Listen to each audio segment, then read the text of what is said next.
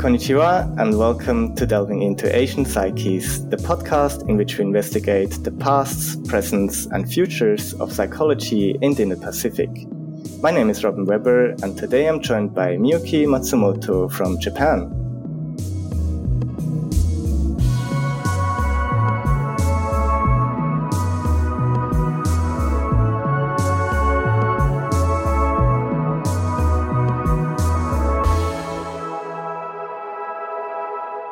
So as always, I like to start the episodes by telling you about today's researcher. Miyuki is an affiliate at Nagoya University at the Center for Higher Education, from which she has also received her PhD in psychology. In the meantime, she's also lived in India for several years, where she has also completed a fellowship in Bangalore. Since then, she has returned to Japan, however, as a professor at Aichi Mizo Junior College.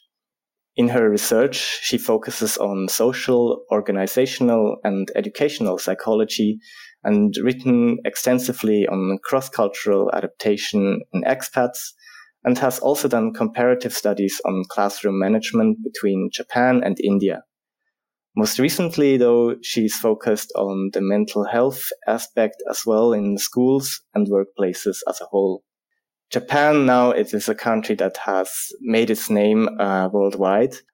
What I find very interesting is that it's one of the most urbanized and ethnically homogeneous countries in the world, and also holds the title for the oldest monarchy dating back to the 6th century.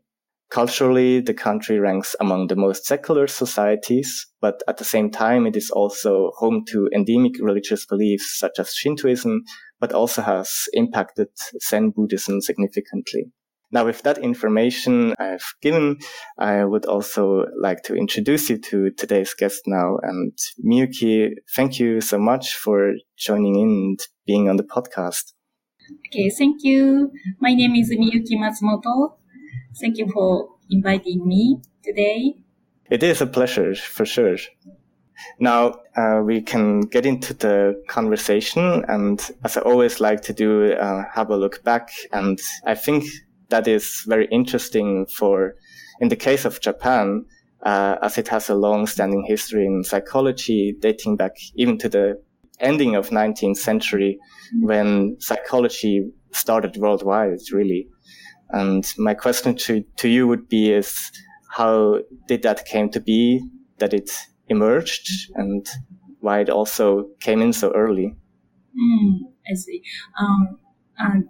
Psychology was born in Japan during the late 19th and early 20th centuries, influenced by Western ideas and knowledges.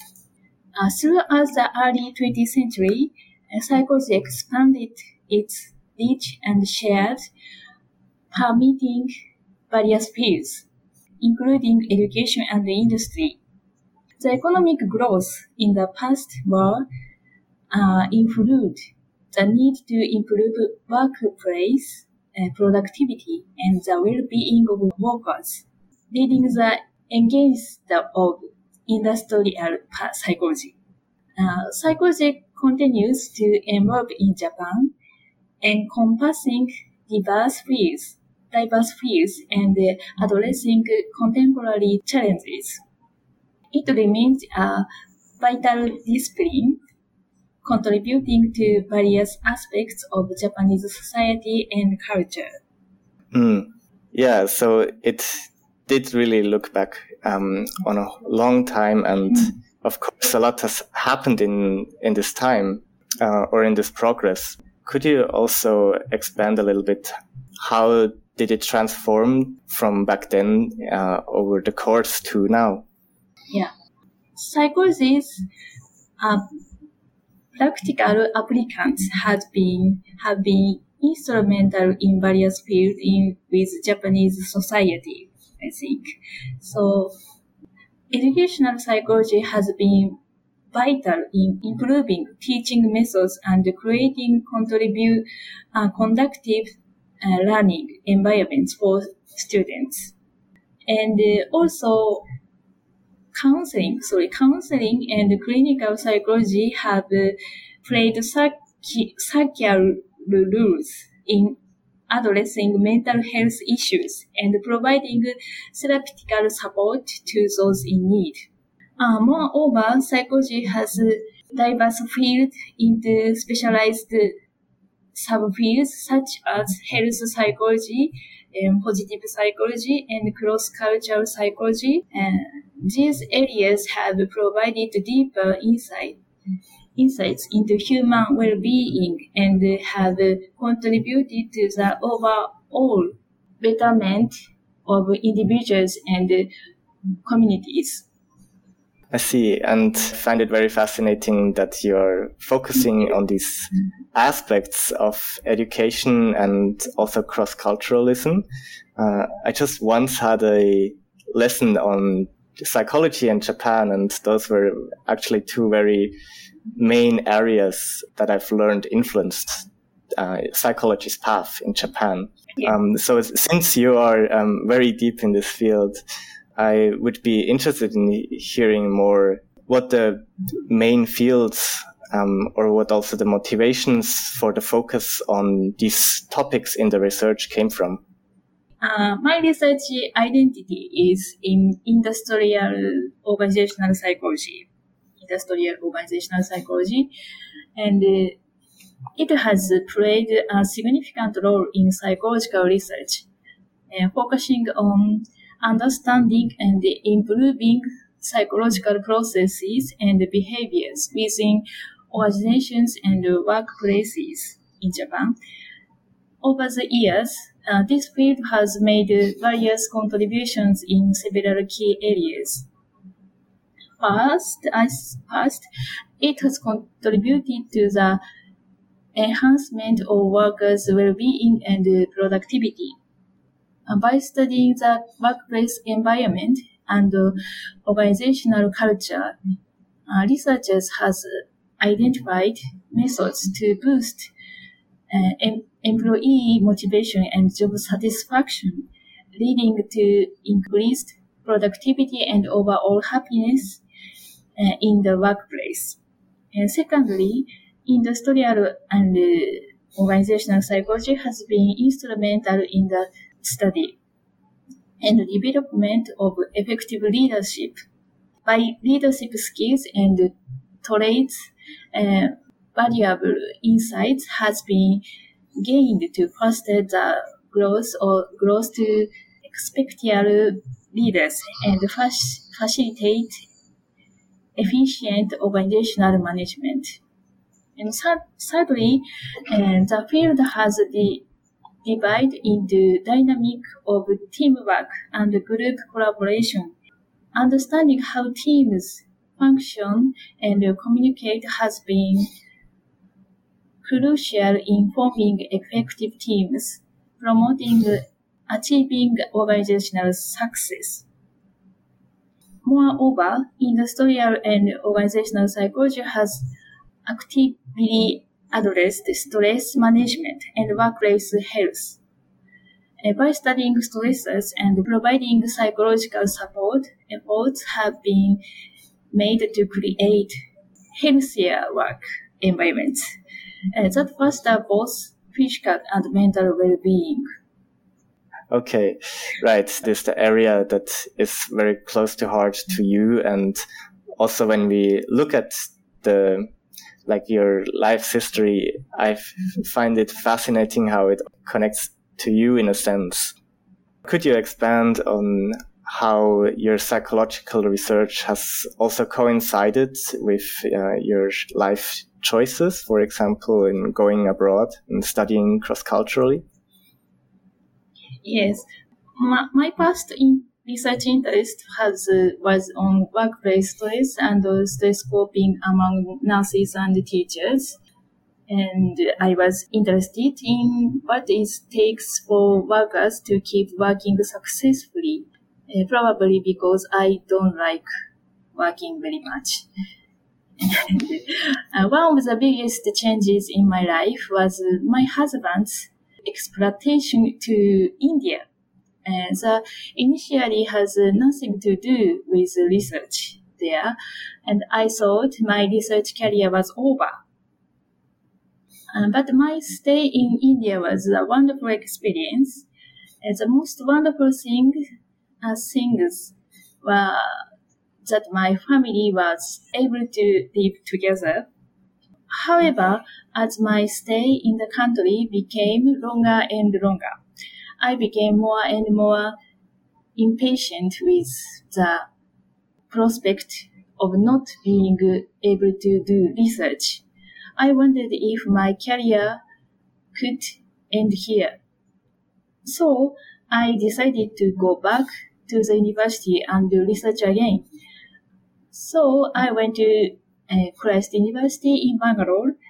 I met a lot of different researchers, had a lot of experience, and most importantly, achieved a lot of research results. So my research at Christ University focused on what factors influence cross-cultural adjustment among Japanese expatriate wives. I was also expatriate's wife, so this was a subject that interested me from my own experience. What we found from this study is that cross-cultural adjustment of expatriate wives abroad is defined by local social support and language skills. In addition, those who were highly interculturally adjusted has a sense of career development. Wonderful, yeah. I like this research a lot. And Thank you. I know you've not written more about this, but could you try to tell us a bit more in how do you understand cross-cultural adjustment? Like what factors go into this term? And also what makes, like you've mentioned the social support and language skills. How does that translate into real life? Like how can you measure the social support or that someone has good language skills? Yeah, it's a scales. I use these scales. And so I do quantitative research there. Many wives cooperated me and I can do research there. Very helpful. Everyone very helpful. I understand. And so, as you've described it, you were also basically in the same situation as the people that you've done research on. How was that feeling for you to be involved with this? Like, did you see yourself in your data? I think most important thing is, I think it's a local social support. So if they had local social support, they can adjust their life in abroad. It's very important. And second is language skill, I think. Language skill is very important, but if people got good social support from local people, they can't adjust easily. Okay, I see. Have a good mental health. Right. That's what it leads to ultimately, right? And I think from going through that paper, I also saw that the general happiness is something that is really influential in how well people can adapt. Okay. So, but that was just one part of your life, and now you are back in Japan. Yes. So, of course, I would also love to hear on what you're personally focused on at the moment now. Okay, thank you. So, my current topic is our career development as it related to working. I'm interested in identified factors and influence the career development of elementary school teachers. So, because Japanese elementary teachers face several challenges in their profession. Firstly, they often must deal with a high workload and long working hours, which can lead to stress and imbalance between work and personal life. And another issue is a struggle to accommodate diversity. With the increasing multiculturalism in Japan, teachers may find it challenging to cater to the needs of foreign students or they're from different cultural backgrounds. Moreover, the education system's heavy focus on evaluating and testing can result in a narrow teaching approach that neglects students' creativity and holistic development. The rigid educational system in Japan can hinder teachers from implicating innovative teaching methods, limiting their ability to adapt to challenging educational needs. Lastly, the declining birth rates in certain areas are a problem as the number of students decreases, leading to difficulties in teacher allocation.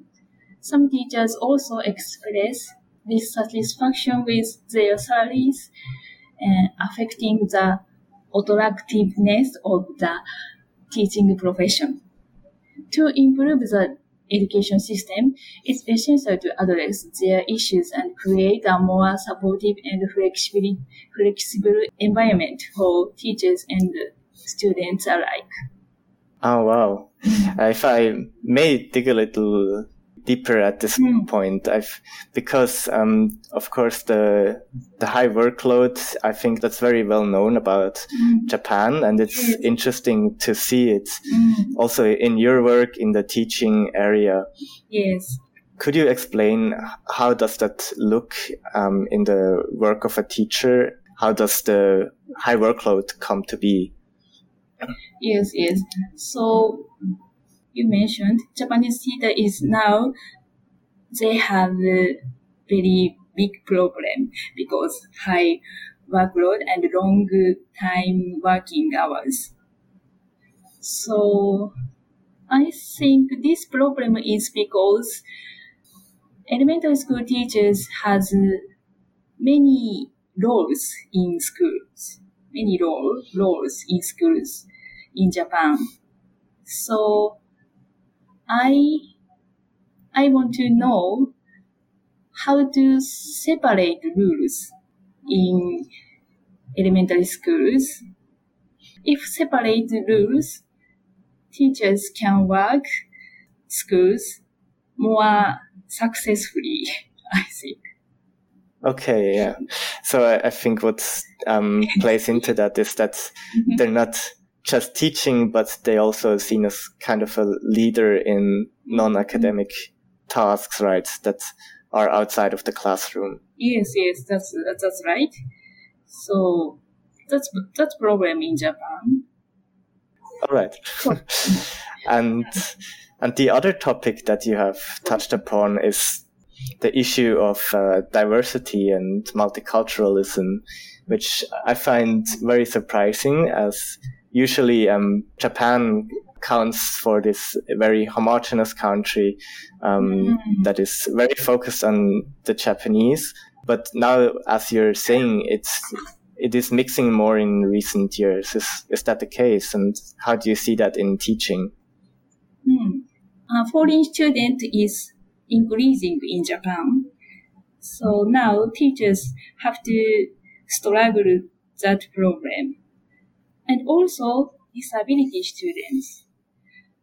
Inclusive education for disability student needs is increasing in Japan. Another my research topic is inclusive education, regular classes in Japan. Okay, so that is also something that is getting more attention now, as it seems. Yes. So we have now touched on several challenges and problems that Japan is facing in this sector. I also would like to turn now to some possible solutions that you have also included in your work. So what is your argument how Japan could face these topics? Yes. Japan conducts extensive research in psychology. Psychology is very powerful. So I think Japan conducts extensive research in psychology, and its insight contribute to society's well-being and happiness. Psychology continues to evolve in Japan, playing a vital role in individuals' lives and society's improvement. Firstly, there is an increasing focus on mental health in Japanese society. People are becoming more awake of stress and mental well-being, leading to higher demand for psychological knowledge and services. And secondly, the importance of psychology in education is being recognized. Schools are making efforts to consider students' mental health and provide learning support. Counseling service and educational programs are becoming more prevalent. Thirdly, mental health initiatives are being strengthened due to issues like overwork-related suicide. Companies and government are prioritizing stress checks and improving mental health support. Moreover, online psychological services such as psychotherapy and counseling has become more popular. The COVID-19 pandemic has accelerated the adopting of online platforms, allowing people to access psychological services irrespective of geographical constructs. And lastly, psychology is being widely applied in various fields, including healthcare, education, business, and sports. Psychological approaches are being used to enhance the well-being and happiness of individuals and organizations. Okay, thank you for that insight as well. And I think it really is important to look not only on the sides that are not going well, but also where it can improve and saving this positive outlook. If we go beyond the field of psychology for a moment, how do you see these issues of mental health being discussed in the general public? As that, of course, is also the other important side to that action. Yes, it's important. It's very important from this era. Psychology is widely accepted and gaining increased interest among the general public in Japan. There is a growing awareness of mental health issues, such as stress, depression, and anxiety, leading to a higher level to concern for mental well-being. The media plays a significant role in spreading psychological knowledge through television, magazines, and the internet, making information about psychology and self-improvement easily accessible to a broader audience.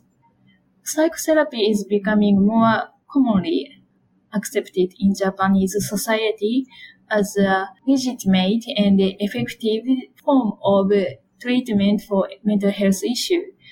Counseling and therapy service are increasingly sought after by individuals seeking support and solutions for personal challenges.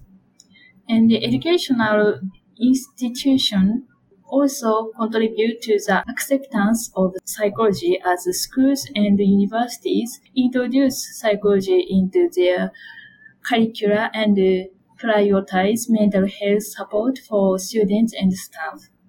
And additionally, there is rising interest in mental health awareness and promotion in Japan, with various organizations and experts conducting awareness campaigns, seminars, and events to educate the public about psychology and mental well-being. While the general perception of psychology is positive, some individuals may still hold reservations or misconceptions about it, and reducing the stigma surrounding mental health remains an important goal to ensure more comprehensive mental health support and understanding in Japanese society. Okay, yeah, I'm glad to hear that there is also progress being made on that front. Also, that connects to your research as well, right? In the educational area, as teachers face a very high workload and stress, that has also must have reflected on their mental health situation, right? I think I saw that the numbers of absences due to mental health issues has risen in this sector. Is that true? It's true. Yeah, it's true. Many teachers absent now. It's very large problem in Japan. And do you also see a change of mind in the teachers that are facing Yes, I think so. these stresses? Mm-hmm. That's right. Okay. So before we get to the end of the conversation, I would also like to have a sort of a look into the future a bit, and maybe first on a more personal note, what is your outlook on the continuation of your career? Are you bound to stay in Japan now, and what would you like to investigate further? Yeah, I do my best for Japanese society and all over the world. Yeah, I try to do my best. Thank you so much. Okay.